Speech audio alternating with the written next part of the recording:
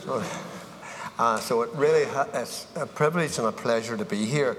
I always start by reading some scripture. So I'm going to read out of Luke chapter 7. And this is a story about a lad being raised from the dead. Soon afterwards, Jesus went to a town called Nain, and his disciples and a large crowd went along with him. As he approached the town gate, a dead person was being carried out, the only son of his mother, and she was a widow. And a large crowd from the town was with her. When the Lord saw her, his heart went out to her, and he said, "Don't cry." Then he went up and touched the bier. They were carrying him on, and the bearers stood still. He said, "Young man, I say to you, get up." The dead man sat up and began to talk, and Jesus gave him back to his mother. They were all filled with awe and praised God. "A great prophet has appeared among us." They said, "God has come to help his people." The news about Jesus spread throughout Judea and the surrounding countryside. And we know that's the word of the Lord, and we know that he will bless it. Suppose really Jim has covered in his prayer some of the things that I like to say. I like to say that I'm going to tell you a story, but I'm certainly not the only person in here that has a story. Everybody has a testimony of some description. Everybody goes through trouble, so I am not telling you that I'm the only person that has went through difficulties. There's people I meet who have went through worse things than I ever went through. Suppose really I've got to start at the beginning. And the beginning really starts with my father. He was an Englishman, and he lived in Essex. And he lived near Colchester and Chelmsford in a wee town called Whittam. And when he left school at 14, he got a job as a message boy in the co-op. But he wanted to learn to drive, so he joined the TA, because in them days people didn't have cars and whatnot the way they have now. And he joined the TA, and he knew that he would be taught how to drive in the TA. And he eventually got a heavy goods vehicle license, and that was what he was after. But unfortunately for him, war broke out. And one day he was a message boy, the next day he was in the expeditionary forces that eventually went into France. And that group of men, them thousands, 300 or 400,000 men that went into France, were eventually pushed back by the German Wehrmacht and the Luftwaffe and whatnot, and he ended up on the beach of Dunkirk. Now, he was 4 days on the beach of Dunkirk, dug in a hole in the ground before he got rescued. But he told me some stories about that. He told me when they were retreating, one of his friends, they were strafed continually and shot at continually. And he says people were dying around him, and one of his friends got wounded, and him and another friend helped this friend to the beach. They dug a hole, and they got into the hole, and they lived there for 4 days. And when they got the order to leave that dugout, they were told they would have to swim out till a cruiser ran out in the bay called the Ivanhoe. And he lifted his wounded friend, and he told his other friend, "Right, we've got the order to go." And his friend sat on, and my father hit him a punch, thinking he was asleep, and he was sitting dead. So that's how close my father was to being killed.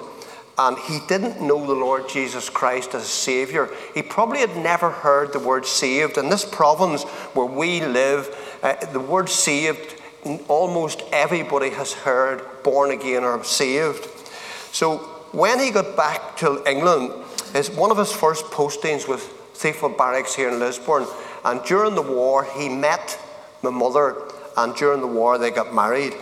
He was retrained, and he, on D-Day, was back at Gold Beach, which is Arromanch. And he told me that he was in the second wave of people who landed on the beach. And by then, the Germans were alerted, and his boat got hit, and many of his friends in the explosion got killed. Again, he survived, and when he hit the beach, he had to climb over the top of the boat because the boat was so badly damaged the front wouldn't go down. And then he fought through France, Belgium. He lived in Antwerp for quite a while. He was in Holland, and he was in Germany. And he was the first British regiment into Belsen. It only had been liberated by 1 day when my father got there. He saw Belsen as you and I see it on the television with all the bodies. And one of his jobs as Belsen was to make the Germans clean the place up. And he was there for some time, organising men to transfer prisoners. The prisoners, they were Polish, they were wherever, Russian and all over the world, and getting them to transit camps. And he says some of them were so disorientated that didn't even know what country they came from. They were so badly treated. And when he was demobbed, he came to Lisburn because my mother wouldn't leave her mother. So he set up a home in Lisburn. And he got a job driving a UTA bus. People here old enough to remember Ulster Transport Authority. And he drove a UTA bus. And in the depot, there was born-again Christians who were conductors and drivers and fitters. And they witnessed to my father. And he learnt and heard that he needed to be saved. And he was invited to meetings probably like this. And he always refused to go. And then for some reason in 1950, he accepted an invitation to the Christians Workers Union in Lisburn. And it was in the middle of the day, and I never got round to asking him before he passed away why he went to that meeting. But he went anyhow, and during that time in that meeting, he met the Lord Jesus and he was saved. So he was. And he lived a fantastic life. And he was such a lovely man. And that was 1950. So I was very privileged, very blessed that I never once ever remember not knowing that I needed to be born again. I was born in 1949, so that makes me 71 years of age. And I had never a time in my life that I didn't know that I needed to be saved. I was brought up under the sound of the gospel, but rejected it. Didn't want anything to do with it. I can't tell you why. I just could not see the purpose or see why anybody would want to go and get saved. I wanted to live my life, my way, even from a young age. Now, I call my talk quite a lot life-changing days. And one of the big life-changing days in my life was we lived out in the country in a cottage. And the cottage, I had to walk to school. And it was about 1.5 miles from a new council estate that was being built. And they filled the houses up, so many at a time, when they were finished. And they just finished a batch of houses and just finished them up. And as I walked past to go to school one morning, a girl came out of the front door of one of the houses, and when she saw me, she fell in love with me. And it wasn't even as handsome then because it had hair and it spoiled me, so it did. And I was 13 and she was 14, and I fell in love with her once I seen her. I tell her now that she would be in trouble with the authorities because I was underage. She took advantage of me, so she did. So Pat and I met. We went out off and on from then until we eventually got married. And in January past there, we were married 52 years. So we've had a life together. So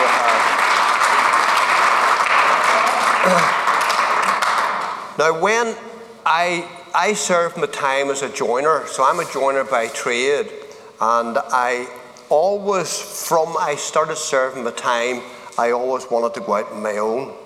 Pat had never heard the word saved until she met me.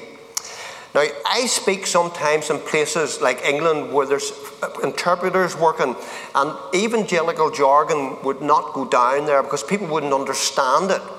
So I always explain what it means to be saved. Saved means to be simply that you're saved from hell when you die. You're saved from hell.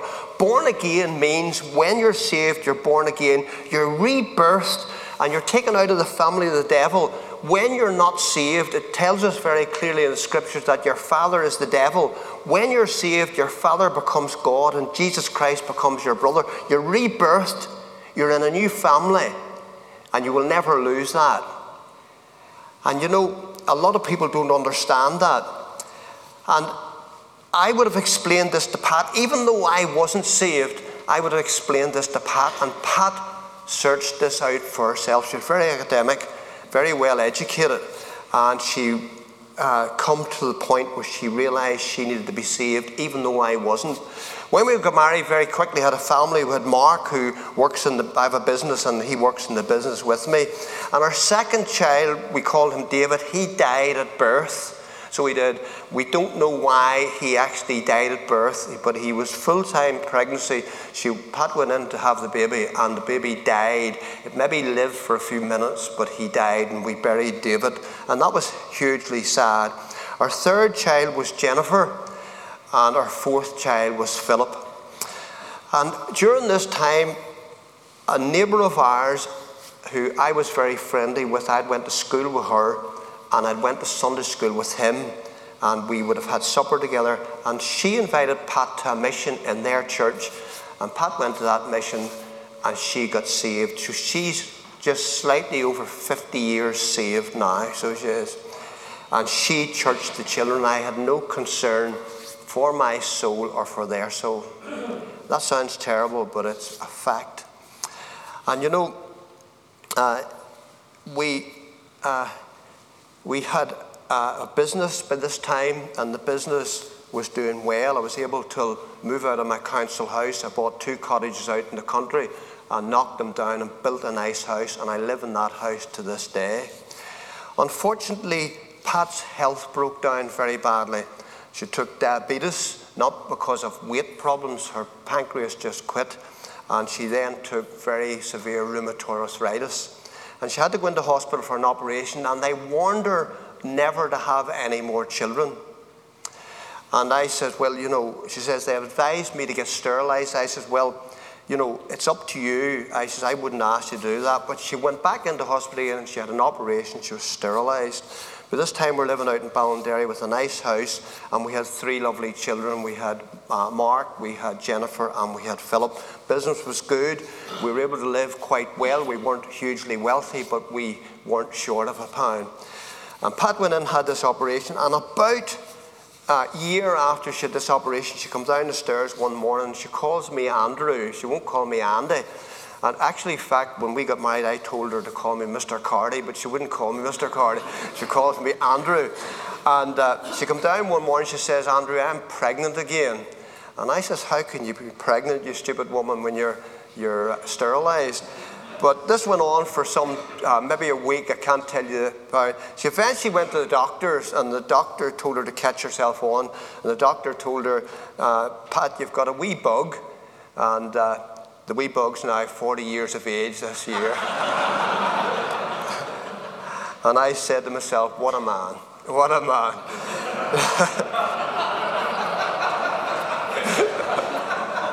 What a man. What a family. You know, I had a business, I was doing really well, I had a nice house, and I had 4 lovely children, and nothing could be better. And you know, this story that I read you about the man who had died and was being carried out in a coffin, or whatever way they carried him in them days. And you know, Jesus came along, and that man had no hope whatsoever of ever living again. No hope was ever. He was on his way to his grave.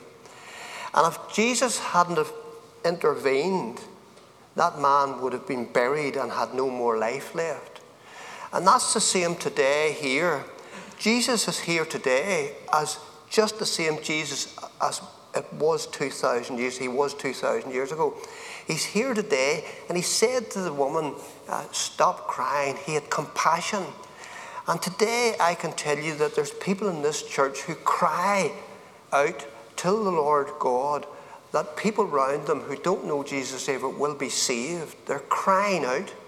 My church is the same, crying out for lost souls, because once you know the Lord Jesus Christ is your Saviour and you read the Scriptures, you see their end. It's like David when he saw the people around him who were evil, living well and even dying well, he got a wee bit jealous, and then all of a sudden he says, then I went into the sanctuary of the Lord and I saw their end. And what an end. What an end.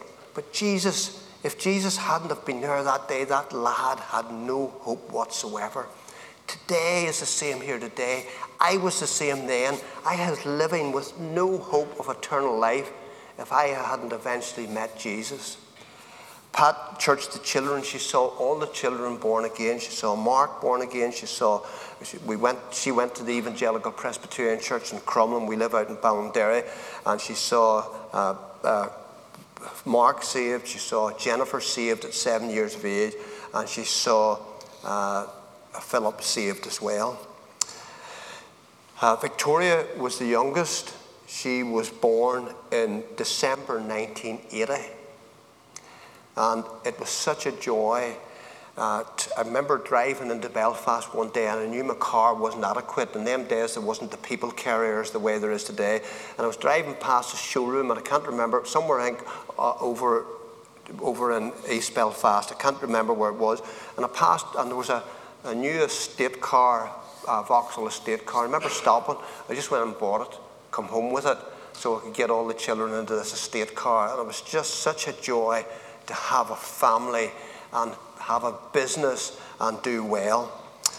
And you know, things abruptly come to an end because Jennifer, the 12th of August 1981, just prior to that, I bought Jennifer a new bike. And again, it's very hard to explain to people today that in them days, even though we lived out in the country, the word paedophile wasn't a word that I even knew the meaning of. It wasn't in my vocabulary. And there was no badness about, like there probably was, but we weren't aware of it. And Victoria was only 10 months old, 9 months old. And on this particular day, the 12th of August 1981, I was at work, Pat asked Jennifer to feed Victoria. And after she'd fed Victoria with the bottle, she got on her bike, Pat set her watch, and off she went from our house to Lower Ballinderry, which is about 1.5 miles. And the roads weren't as busy. We lived out in the country and the roads weren't as busy. And she went off, and I made a point of never working on a Wednesday night. I worked in the office Monday night, Tuesday night, Thursday night, and mostly Friday night. But on a Wednesday night, I always took it off so that I could get home, spend the night with the children, and allow Pat out to her midweek in the Evangelical Presbyterian Church. And when I drove into our yard at home, and I can't tell you the exact time, but coming up to 6 o'clock, Pat was standing at the back door, and I could tell sitting in the car that she was worried. We got out of the car, I said, Pat, what's wrong? She said, well, Jennifer hasn't come home. And I said, what do you mean? She says, well, she left just after lunch, and I set her watch, and she was to be home at 4:30, and she's never late, and she's not home. Now, Pat would have went and looked for her in her own car, but overnight, her car had had a flat wheel, so she couldn't take her car out because she couldn't change a tire. And I said, well, look, children are children. I wasn't really concerned. Children are children. I says, let's have the dinner. Is the dinner ready? And she says, yes, the dinner's ready. So we had dinner very quickly. And after we had dinner, we jumped into the car and went to the house where Jennifer was supposed to go. And when we got there, Jennifer had never arrived there. So we went round other farms and other houses where we knew that Jennifer may have went and she hadn't got there either. So we eventually ended up in Achilles Police Station, which was a part-time police station. And we told the police sergeant, who was coming off duty, he was about to shut the police station, and he says, look, I'll hold on for an hour, search for another hour, and if you can't find her, come back. We'll come back either way, he says. So we searched, and because we had asked so many people, there was now dozens of people now looking for Jennifer. And in an hour then, we were totally concerned, went back and we said we hadn't found our daughter. And he then got the police from Lisburn, the army, and there was thousands of people then looking for Jennifer. Now, I can't explain to you what that feels like, what it feels like to be in a house where there's a little girl, this lovely little girl. Jennifer was just the loveliest child. She was saved when she was 7, and the Lord pushed it out of her. She was always smiling. She even was an evangelist at 9 years of age. She would have told people in her primary school that she was saved and going to heaven, and they needed to be saved. She was just lovely. Very pretty too. And to go into the house and she's not there, and you trip over some of her toys and see what was sitting about, I can't explain to you what that feels like, because there's no vocabulary that I can put that into words. But just the awfulness of it, and what it also does to your body. Some of the changes it does in your body is something terrible. So they searched for 6 days, and she just disappeared into thin air. And on the 6th day, I was invited down to the search headquarters, and I went down and met the senior policeman who I already knew, and he was telling me what was going on and how and this and that. And all of a sudden he was called away, and everybody left the room except me, and my brother-in-law was with me. And round this room was a wee bit smaller than this here. There was posters, sheets of paper stuck to the wall, and names and addresses all around the Lagan Valley area. And these names and addresses were names and addresses of people in the Lagan Valley area who'd been convicted or suspected of paedophilia or incest or some other sexual crimes. And I couldn't believe that I lived among so many people who were perverts. And you know, when I started to read them, I actually knew some of the people that were on them sheets. So I did. He came back and he says, "You have to leave." He didn't give me an explanation. I said, "Fair enough." So we left. And when I got home, I wasn't home half an hour, and the police liaison officer, a girl who I'm friendly with to this day, came and told me they'd found Jennifer's body.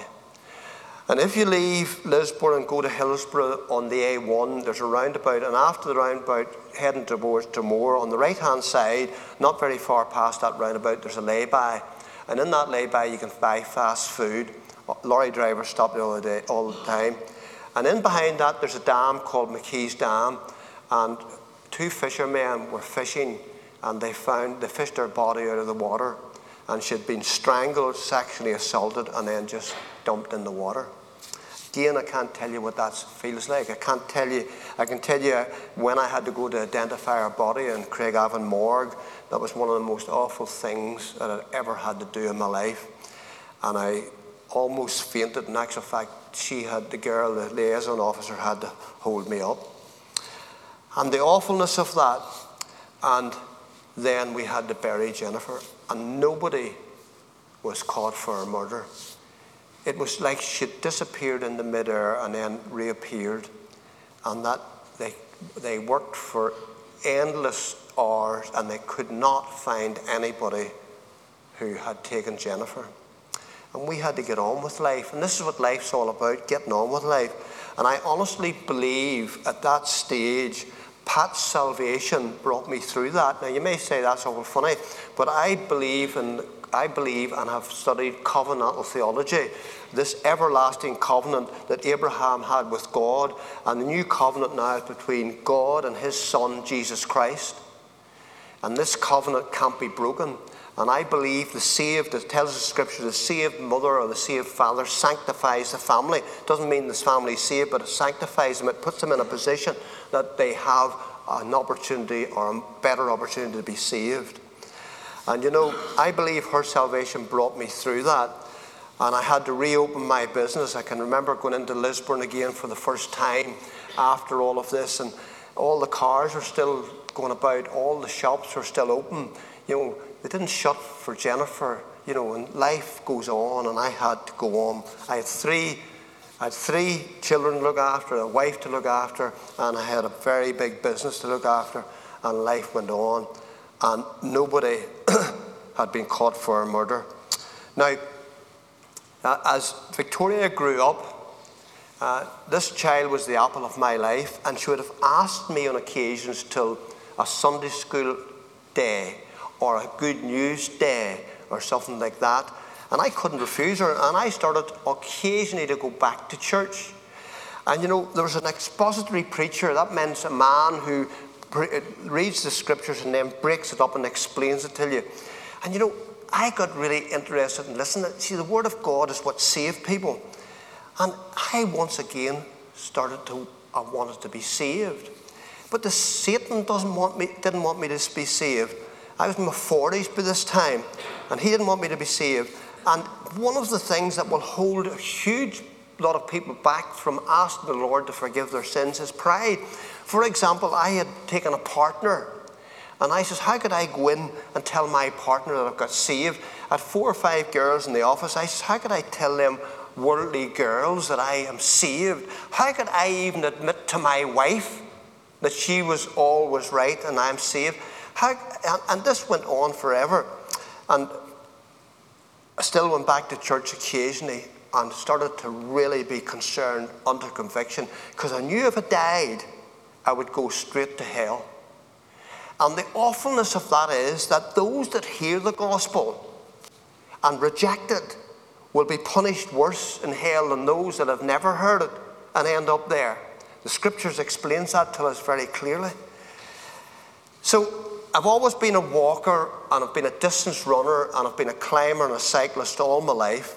And I decided to take a few days off, and I went up to Petticoat, up in the north of Ireland, with a tent and enough food to keep me going for 4 days. And I started off at Petticoat, and I walked up the side of Loch Derg, where the Roman Catholic people go for to do their penance. Walked on that day to Loch Esk, and I camped for the night at Loch Esk. Plenty of water there, and had a really good night's sleep. But the whole time I was walking, there was this argument in my soul and my brain and my heart that I wanted to be saved, and there was a huge battle went on. The next day I walked over the Blue Stack Mountains into the Glenveigh National Park, and it was September, and I walked too long into the night.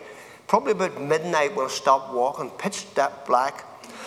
Put the tent up for the night and had a really good night's sleep after eating something. And during the night, a storm moved in. Now, when I say a storm, I mean a storm. High winds and horizontal rain. And the next morning I woke up and packed the tent up after eating breakfast.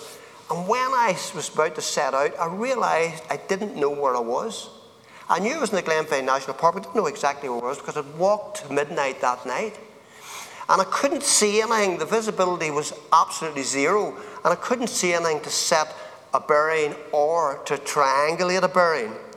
So I got frightened, and I haven't been frightened more than 2 or 3 times in my life, and I got frightened. And I prayed to the Lord. I said, I have to see Pat in Falcarra, which is on the north coast tonight.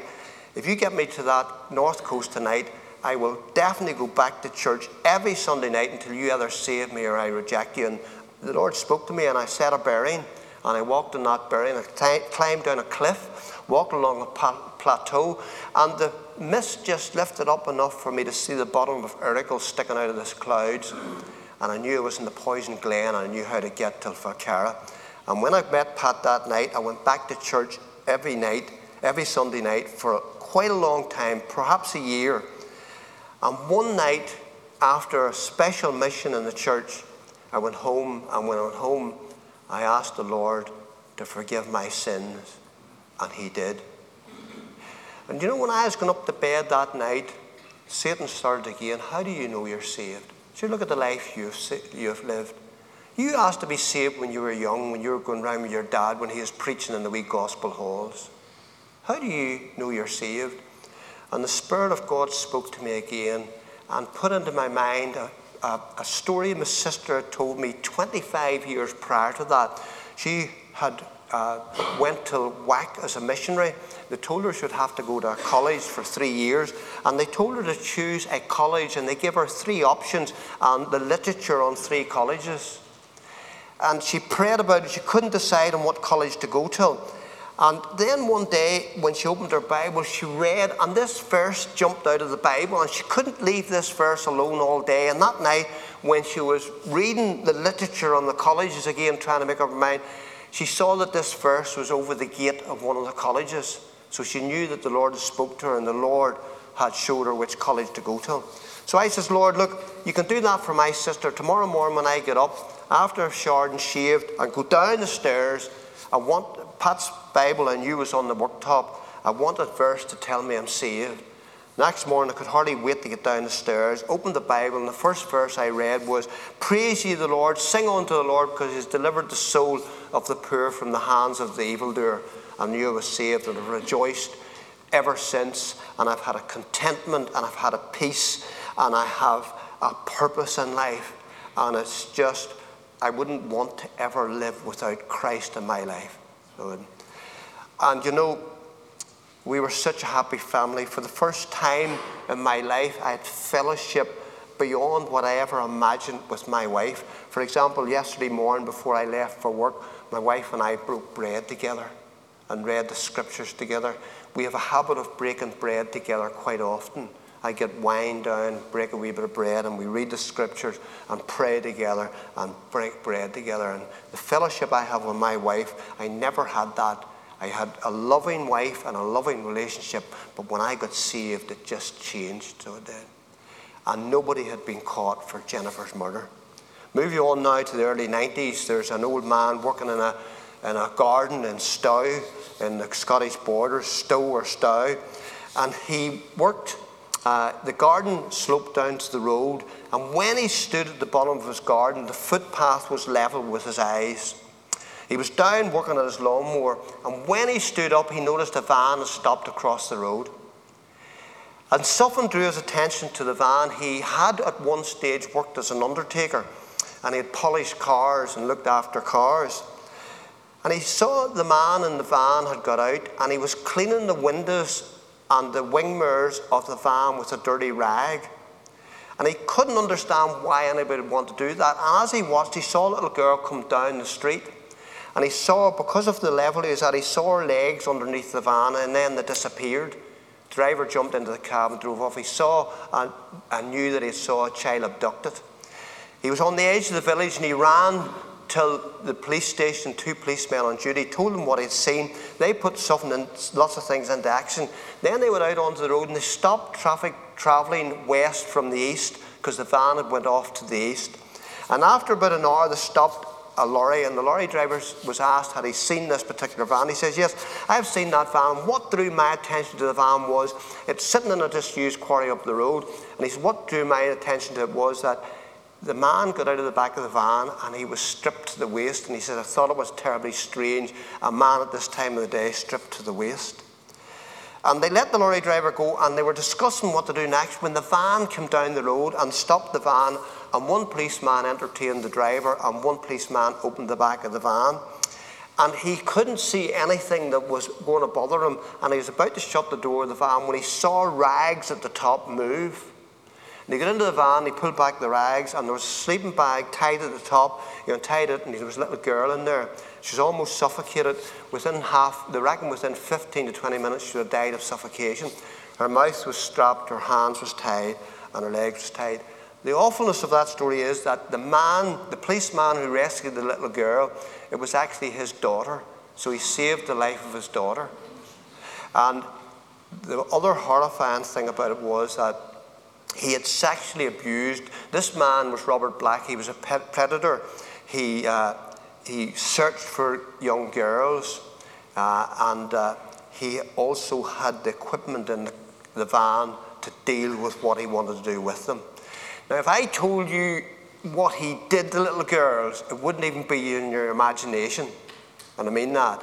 Now, that little girl, when she was rescued, has done very well. She's now married and has a family. So she's done very well. So Robert Black was arrested. And when they went to his flat in London, they discovered that he was big time into paedophilia and bondage and all sorts of things.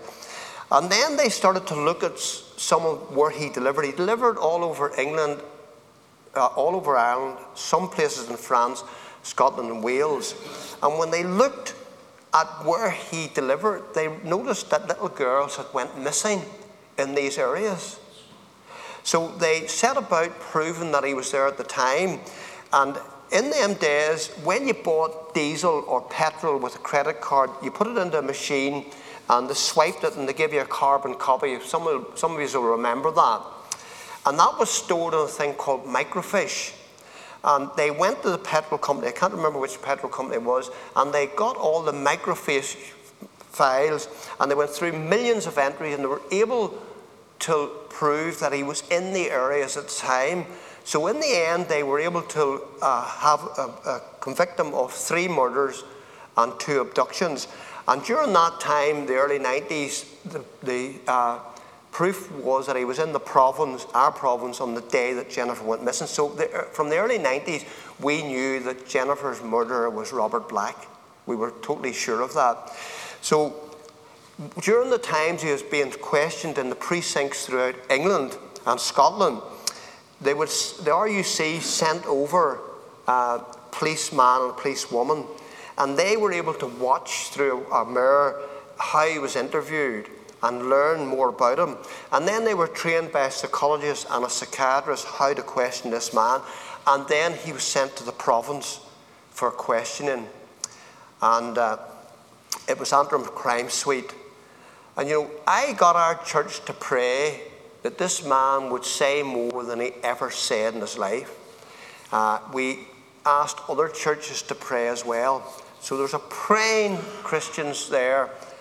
And on the day that he started to be questioned in Antrim Crime Suite, my wife's reading was Balaam's donkey and how the Lord had made the donkey speak. She rang me at the office and told me what she'd read. I rang the senior policeman, and none of these men were saved. Lovely men, but none of them saved. And I told him, this man will say more to you today than you'll ever expect. On a sliding scale of 1 to 10, the highest he ever scored in any precinct was 3. When he was questioned here, he scored slightly over 9. That's how much he spoke. So he was eventually brought to court, and that was in 2011. In the first 3 days of the trial, incidentally, the awfulness of knowing that I would have to look, my wife and I would have to look at the man who our daughter saw last. You just think of that, looking at the man who murdered your daughter. So we prayed about it and we decided that we wouldn't go to court. And then one day the Lord spoke to me and told me in a passage of scripture when I was praying about it that I would have to be there. And the police were calling with me that day to discuss things, and after the finish of the discussion, they said, Andy, we need you and Pat to be in the court. And I said, well, look, the Lord has spoken to me the day just this morning, and I know that I will go. And when I went home that night to talk to Pat, Pat says, look, the Lord spoke to me this morning. And when we conferred, she got the same verse as I had got that told her she should be there. Even though her reading plan, I don't have a reading plan, I read more randomly. She has a reading plan. And even though it was totally different reading types, we both got the same verse on the same day, so we knew that the Lord would have us there. And the whole time we decided that we would glorify the Lord Jesus Christ through this. One of the other things that I had to work at forgiveness. I had to work at the fact that I would see a man that I should absolutely hate.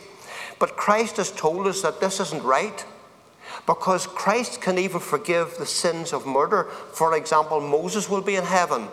So he will. David will be in heaven. Paul, directly or indirectly murdered. So these men have been forgiven the worst crimes of the lot.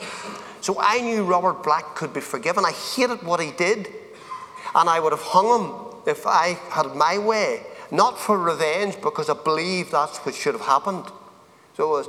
And I had to work very hard with the Lord Jesus to come to a point where I actually forgive him. And come to a point where I pitied his soul. Because here was a human being with a brain, with a body that was going to hell. And when you're a Christian, you realize what hell's all about. And the awfulness of hell being tortured forever and ever and ever. You realize you don't want anybody, not even your worst murderer, worst enemy, you don't want them to be in hell. You don't want anybody to be in hell. You want to see everybody saved. Even the most awful people that you know, you want to see them in hell. So we were able to look at him, and we were shocked how old he looked. He was only about 1.5 years older than me, and how old he was. We were shocked at his lack of concern, his lack of expression. And the first 3 days of that trial was held, and it was picking a jury, and we had to be there. Then the prosecution legally argued with the defence on what would be allowed to be used as evidence. And obviously the prosecution wanted to introduce his past crimes. Obviously, his defense lawyers didn't want any mention of the murders he was already convicted of. So they argued that through, and the judge in the end made a decision that if the prosecution could prove to him during the trial that he was in the province on the day that Jennifer went missing, then he would allow them to step up the trial and introduce his past crimes. And during that time, we had to listen without any warning. We had to listen to this man being interviewed in Antrim Crime Suite, and we had to listen to him explaining and describing why he liked little girls rather than mature women.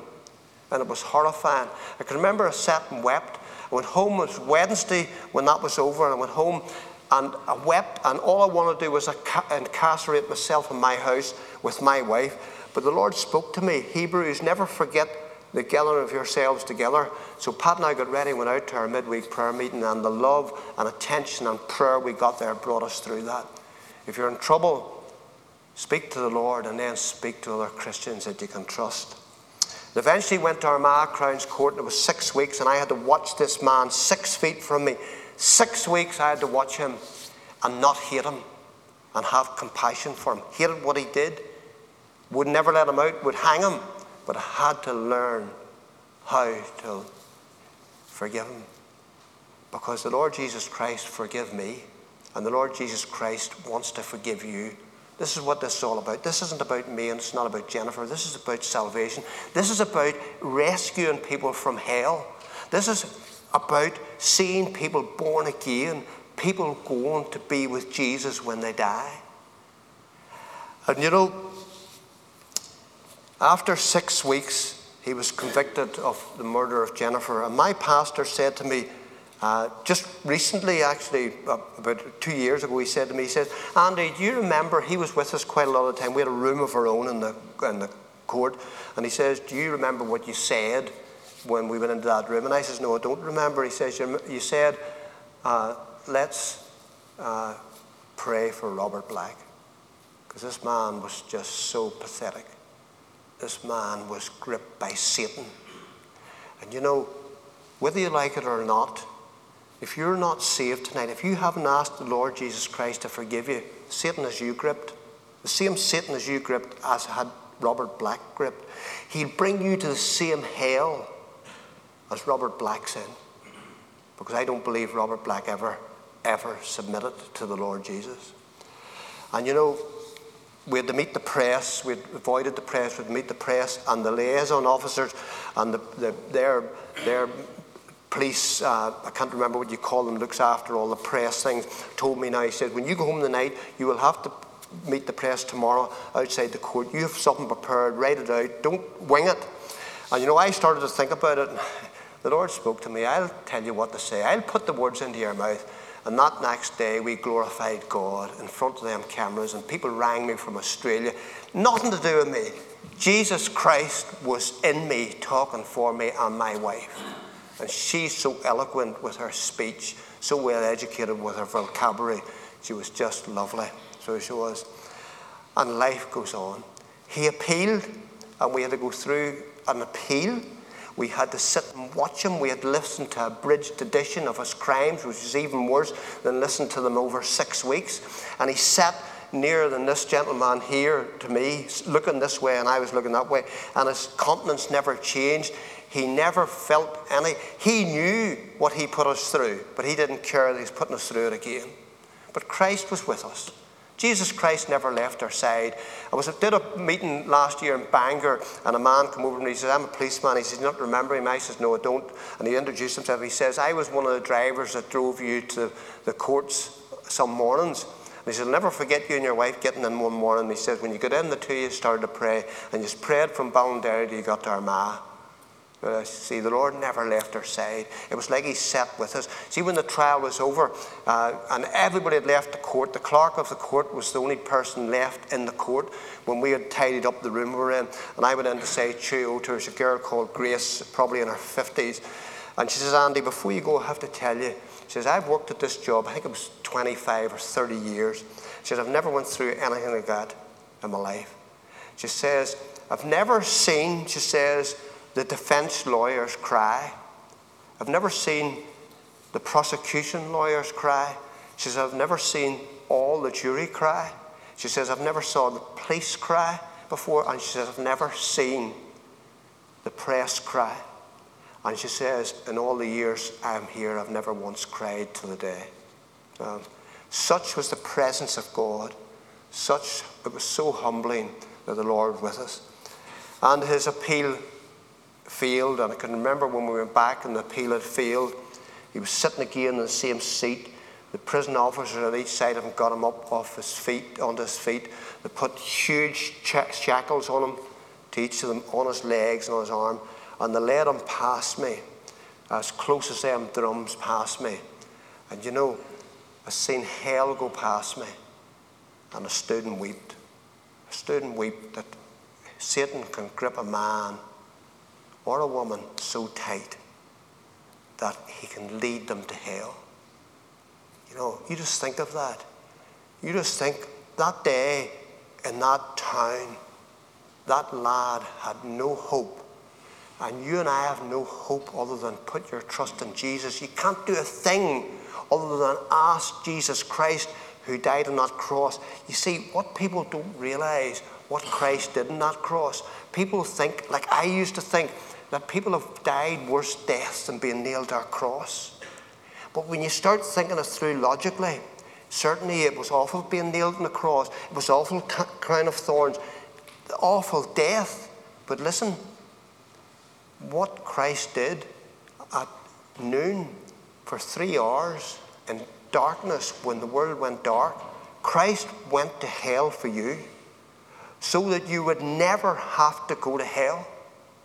And you know, when you realize that the love of Christ, you see, this lad had absolutely no hope, but the love of Christ, somebody crying out, and he brought the lad back to life. Well, listen, the lad didn't lie there. He said to the lad, get up. And the lad got up and took life back. He had a decision to make. He could have made the decision just to lie there. You have a decision to make tonight. You can go about your life not saved, not born again, not trusting Jesus. You have a decision to make.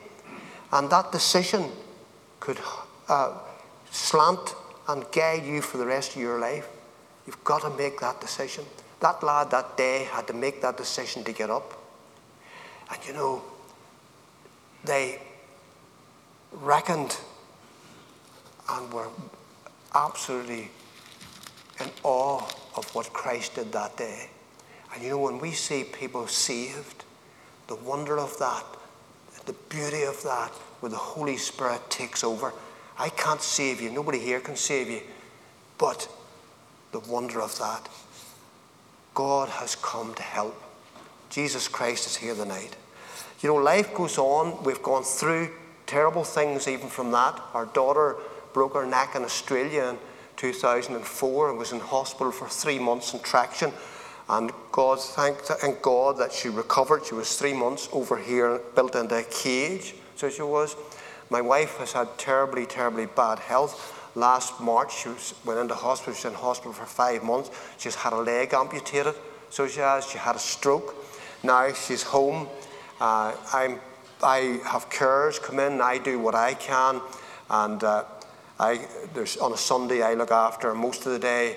And I can still carry her into the car, carry her out of bed. She can't do, I have to clean her teeth, I have to cut her nails. If she uses a loo, I've got to clean her after she comes off the commode. This woman would bring tears to your eyes when you realize how much she loved Jesus. And even through all them months in hospital, even through all the months since that, we have both glorified Christ. We have both showed people without any effort that Christ lives in us. In 2011, my business was big. I turned over 2 odd million a year, and 75% of my business was to builders. Builders all shut down, and overnight, I lost my business. Taxman couldn't pay a tax bill of £109. It was more than that. I gave him £56,000 and he wanted another 108 or 109, couldn't pay it, and he bankrupted me. Overnight, I lost everything. I lost 3.6 million of properties I'd built up over the years, me and my son. And one day I had that, the next day I had nothing. I never lost a minute of sleep. And I could write you a book how Jesus Christ has looked after me since that. Didn't have to shut my business. I was able to carry the business on. I've built it up again. We've got a fabulous business once again. And it goes on. Nobody gets off scot-free. So there's not. It goes on. Poor Pat is almost helpless. Before I left, when I got home, I go home at 3 o'clock now, get her out of bed, make the dinner, then lift her. When I was leaving, lift her, put her back into bed. She's in bed until I come home. If she wants out of bed, I lift her out of bed. Or tomorrow morning, I lift her out for breakfast. And we have breakfast together and break bread sometimes together before I go to work. But this woman just loved Jesus. And when I was leaving tonight, she said, right, let's pray together before you go. The two of us had prayer before we went. You know what we prayed? Pray that the Holy Spirit would work tonight. And the Holy Spirit would use His word, that somebody would put their trust in Jesus. That they would put their trust in Jesus. This isn't about me. It is about me and Jennifer and Pat and the rest of our family. But listen, this child of ours, Jennifer, 9 years of age, was just the most lovely child you met. Now I know everybody's daughter's lovely, but people actually remarked to me just how lovely she was. But the one joy that I have, I don't think about what she went through in the last hours of her life. I think about how she's enjoying Jesus now. See, I know that my Jennifer is in heaven with my father, with my mother, and with other people that have passed away. And I know very soon, I'm 71 now, and I'm over 70 years and 10. I've asked the Lord to keep His promise. He tells us that the first commandment with the promise is to look after your father and mother, and your days will be long. And I looked after my father and mother very well. I built a flat for them onto my house. So my house is a house with a big flat built onto it, and they lived in the flat up until they passed away. And I looked after them very well, and I'm claiming the promises of God. See, the Bible's full of covenant promises. One of the promises is look after, and the Lord will give you a long life. And I want to live long enough to help my wife. And if she passes away, I pray that she'll pass before me. Because if I wasn't there, she would have no life whatsoever. And I mean that. She would have no life. So I'm on borrowed time now. But someday I'll be with Jennifer in heaven. I'll be with Christ in heaven. I'll see the Christ who shines. And it tells us very clearly we'll be like Him, we'll shine. And when we go and meet the Lord in the air on the last day, it says the dead in Christ will rise first. He said that in John chapter 6, He said 3 or 4 times to the disciples, I will raise you up on the last day. And the last day when I meet Him in the air, I'll be changed to be like Him. I'll shine like He shines. And I'll go to a place where Jim prayed about it, there'll be no tears, there'll be no murder, there'll be no problems. You just think of that, what that would be like. I just am looking so much forward to it. I'm glad I'm alive. 2011, I not only went bankrupt, but I almost died. I took ill, never a day off sick in my life. Ended up in the Donald Hospital intensive care. Almost passed away. Woke up in intensive care, tubes sticking out of me, and I knew I was almost dead.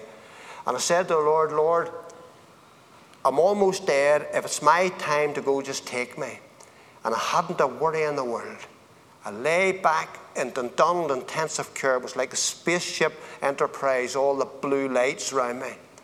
He says, take me now. I'm ready to meet you. And the presence of the Lord come upon me. And I wallowed in the most beautiful presence of the Lord. And when I drifted off under unconsciousness again, when I came round, I was sorry I was alive. Such was the beauty of the presence of God in that intensive care that day. But thank the Lord I'm still alive. And it goes on. And it goes on. I'm going to finish with a small story because my time is gone, I think. People who get saved expect things to fall into their lap. And that's one of the biggest mistakes Christians make when they get saved. You've got to read the scriptures. You've got to study the word. Go to your church and hear the pastor speak. But you need to do your own homework and build up your faith and get to know the Lord Jesus even better. And when you know the attributes of the Lord Jesus, then you have an expectation. For example, if you're sick, you have an expectation to be healed. When you have friends and people like here tonight who maybe are not saved, you expect them to be saved. You have an expectation. You expect your life to be that wee bit better. You expect these things. But when things come along, because you know Christ, you know the scriptures, Paul in Corinthians boasts about the problems that he had in his life and how he had been whipped, how he had been stoned, how he had been shipwrecked, how he had been all sorts of things, no food, naked. So he never lost his faith in Christ. And I have an expectation, so I have, that the Lord will look after me. Bought a new Mercedes a few years ago, and my mum was still alive, and my sister and her husband, who's now passed away, but my sister's still alive. And I said to them, I rang home. I used to work on a Saturday morning. Rang home and said to my wife, look, ask them, they all lived in the flat. I says, ask them if they would like a wee run out in the car today. And when I come home, I said, yes, they want to go out in the car. This is in November, I think, in November. And I says, right, where do they want to go? They want to go to Donegal in a November afternoon. So I had a quick dinner, and we all hopped into the car and went to Donegal town. And the women did a bit of shopping. Then we went into an hotel and had a meal. And maybe 7 o'clock we left the hotel, and we're driving down to Ballyshannon. From Ballyshannon over to Balleek, and then from Balleek over to Enniskillen. Driving along from Balleek to Enniskillen, can't tell you the exact spot, going through all the trees, weaving through the road. And the Lord spoke to me. Go slower, Andy, because you could hit and kill an animal. Put my foot on the brake immediately. Nearly put Pat through the windscreen. And a full-size deer ran across the road in front of me. If I had kept on going, if I hadn't listened to the Lord, I would have hit the deer and would have all been badly hurt, because we were doing about 60, 70 mile an hour. Now, I could keep you going all night with stories like that, because I have a supernatural Saviour. I follow a supernatural God. The supernatural lives within me, so I expect supernatural happenings in my life. It's not every day, but it happens. But the most wonderful thing is, I said life-changing days, the most wonderful thing is the day that I put my trust and my faith in Jesus. And it doesn't matter what happens to me. I've been bankrupt, as I told you, I've nearly died, and never lost a minute of sleep, because I know Christ is looking after me. I've tried over the years to study the scriptures and learn more about my Saviour. And he is a wonderful, wonderful Saviour. We'll pray. Heavenly Father, we thank you for our time together. We thank you, Father, that tonight you're still the Jesus that was there 2,000 years ago and raised that lad from the dead. And you were there, Lord, when he made that decision to get up, start talking, and walk about. And I pray tonight, Lord, that those that are saved will be encouraged by tonight. And those that aren't saved, that haven't asked you into their lives, Lord, this would be the beginning of a new life for them. Lord Jesus, we can only leave this in your hands, because we can't save them. But we're crying out to you, just like that woman that day, that widow woman cried out, and her son was raised from the dead. We pray tonight people will be raised from the dead. And we pray in the name of Jesus. Amen.